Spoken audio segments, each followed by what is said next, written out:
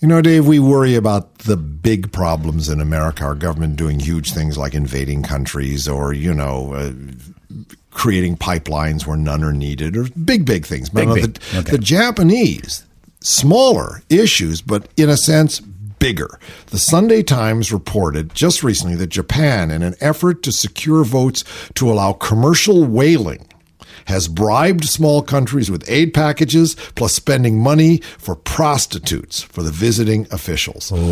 6 countries: St. Kitts, Nevis, Marshall Islands, Kiribati, Grenada, Ivory Coast, and Guinea. That's the problem with the UN, is that everyone's got to vote in the General Assembly, right?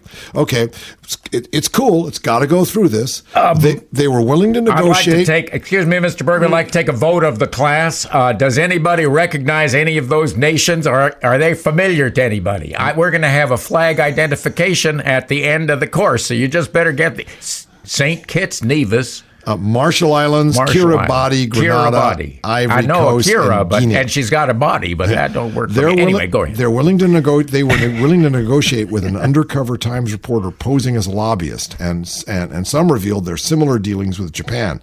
We support Japan because of what they gave us, said one senior fisheries official for the Marshall Islands. He said the Times also reported that officials are given cash, up to $1,000 a day in envelopes, and call girls are made available in their hotels. I believe the call girls come in envelopes also, because the Japanese, if nothing, are discreet. Well, they're wearing envelopes, and you know how beautiful that Japanese paperwork is. So. Yeah. Japan is making a push for more international whaling. They've been able to get away and around the ban by calling the whales they kill scientific research, right? Scientific sushi. Yeah, exactly. The Japanese, masters of scientific sushi. This is a codicil to my ever-asked question: what would happen if the poor voted? From CNN, the mortgage meltdown is hitting the African American and Latino communities harder than the whites. Of borrowers who took out mortgages between 2005 and 2008, some 8% of both African American and Latino borrowers have lost their homes to foreclosure, compared to 4.5% of non-Hispanic whites, almost 2-to-1. The racial and ethnic disparities continued even after controlling for income differences. African American and Latino borrowers were about 30% more likely to get higher rate subprime loans than white borrowers with similar risk characteristics. Of the total pool of homeowners, 17% of Latinos have lost their homes to foreclosure or are at imminent risk of losing their homes, while 11% of African Americans are in that position. By comparison, 7% of non-Hispanic whites have lost their homes or are about to. It's not good news that non-Hispanics at 7%. That's an awful figure, but 11%, 1 out of every 10 or more of African Americans who took out a mortgage sold higher risk, phony baloney 5-year subprime mortgages are going to lose not only their homes, but all the money they put into it. So much for the own your own home American dream. The reason for the disparity is that African Americans and Latinos were marketed riskier, higher cost loans that became unaffordable during the mortgage and economic crisis. These were more expensive mortgages and were more likely to fail. It's like if you go into the ghetto, gasoline is more expensive, food is more expensive, the poorer the neighborhood, the more it costs to live. Figure that one out. African American and Latino communities are likely to lose $373 billion in declining property values between 2009 and 2012. Well, if that class loses $373 billion, where is the consumer strength going to come to take us out of this double-dip recession? An estimated 2.5 million foreclosures were completed between 2007 and the end of 2009. This is roughly 1 in every 20 mortgages outstanding at the time of the crisis. And an estimated 5.7 million additional foreclosures are imminent. Ooh, my. That's okay. Let's see. 5% have been foreclosed. That means 1 out of every 20 houses on the block, 1 out of every 20 apartments in the building have been foreclosed on. This is a real emergency. Time for the New Deal. Well, it's the first day of summer, and out there in Bismarck, North Dakota, is our social media guru, Scott Wild. What's up, Scott? How you doing, man? I am loving the longest day of the year. Oh, me too. Although here on Whidbey Island, the longest day of the year, the first day of summer, it's been raining all day in a month of lots of rain. I love it. A lot of people complaining. But enough of that. It never rains on the web. Exactly. And today we're going to talk about members-only subscription sites because Radio Free Oz is going to launch Oz Central, which will be a members-only site. Tell me about the history of those and how they look and, what you can do with them. Well, one of the things that, we typically call them premium content sites because when you pay a subscription fee to some of these member sites, you are getting premium content that you cannot get out on the web. And we are going to be producing exclusive material just for this Oz Central.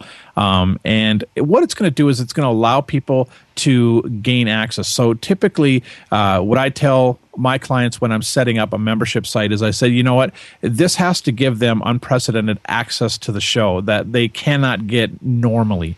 And that's one of the privileges of being member. I mean, membership has its benefits. We've heard that tagline before, and it's really true when you look at some of these sites.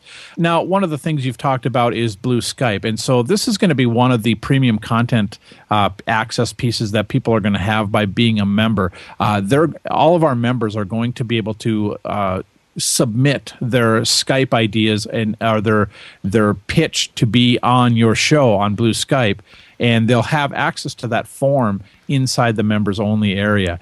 And so that's just one of the privileges of being a member. Membership has its benefits. Yeah. So we're going to give people access. You've also talked about some of the other types of shows, the email show, where people are going to be able to email in ideas, and you're going to cover those in more detail on a show. I call that show Look and See with Peter B, because I will literally take those, talk about them, and Skype the people that I find the most interesting. But those posts will only be coming from Oz Central members.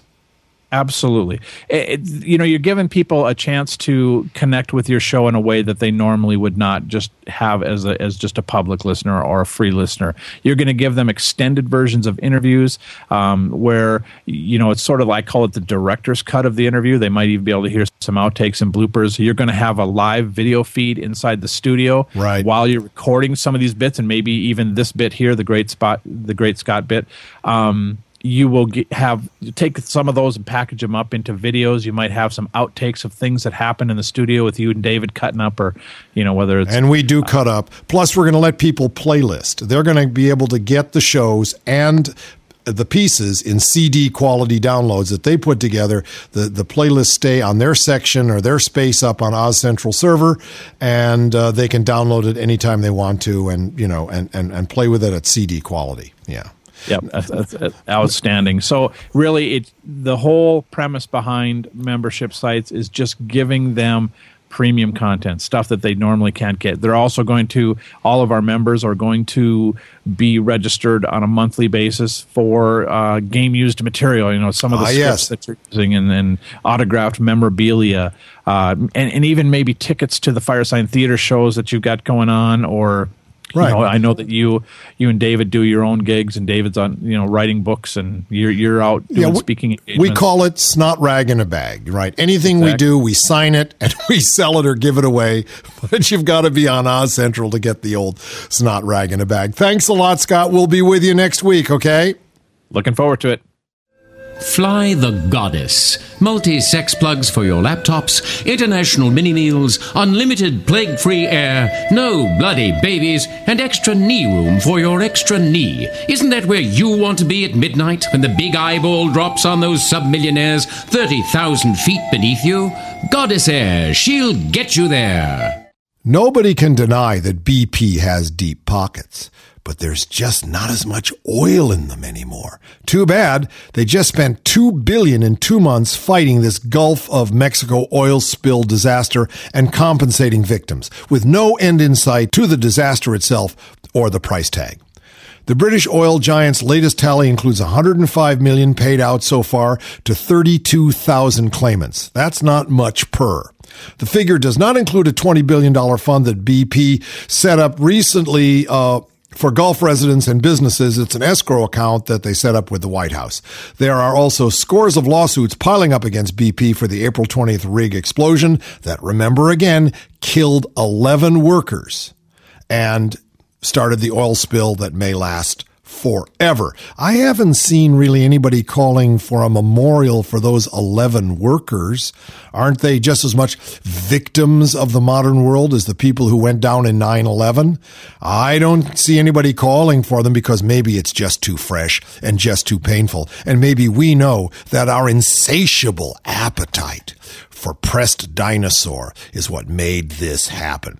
Shares of BP, which have lost almost half their value since the rig Deepwater Horizon burned and sank off the Louisiana coast, well, half their value? That's insanely bad news for one of the wealthiest companies in the world. I wonder who else went down with that. I hope it was hedge funds.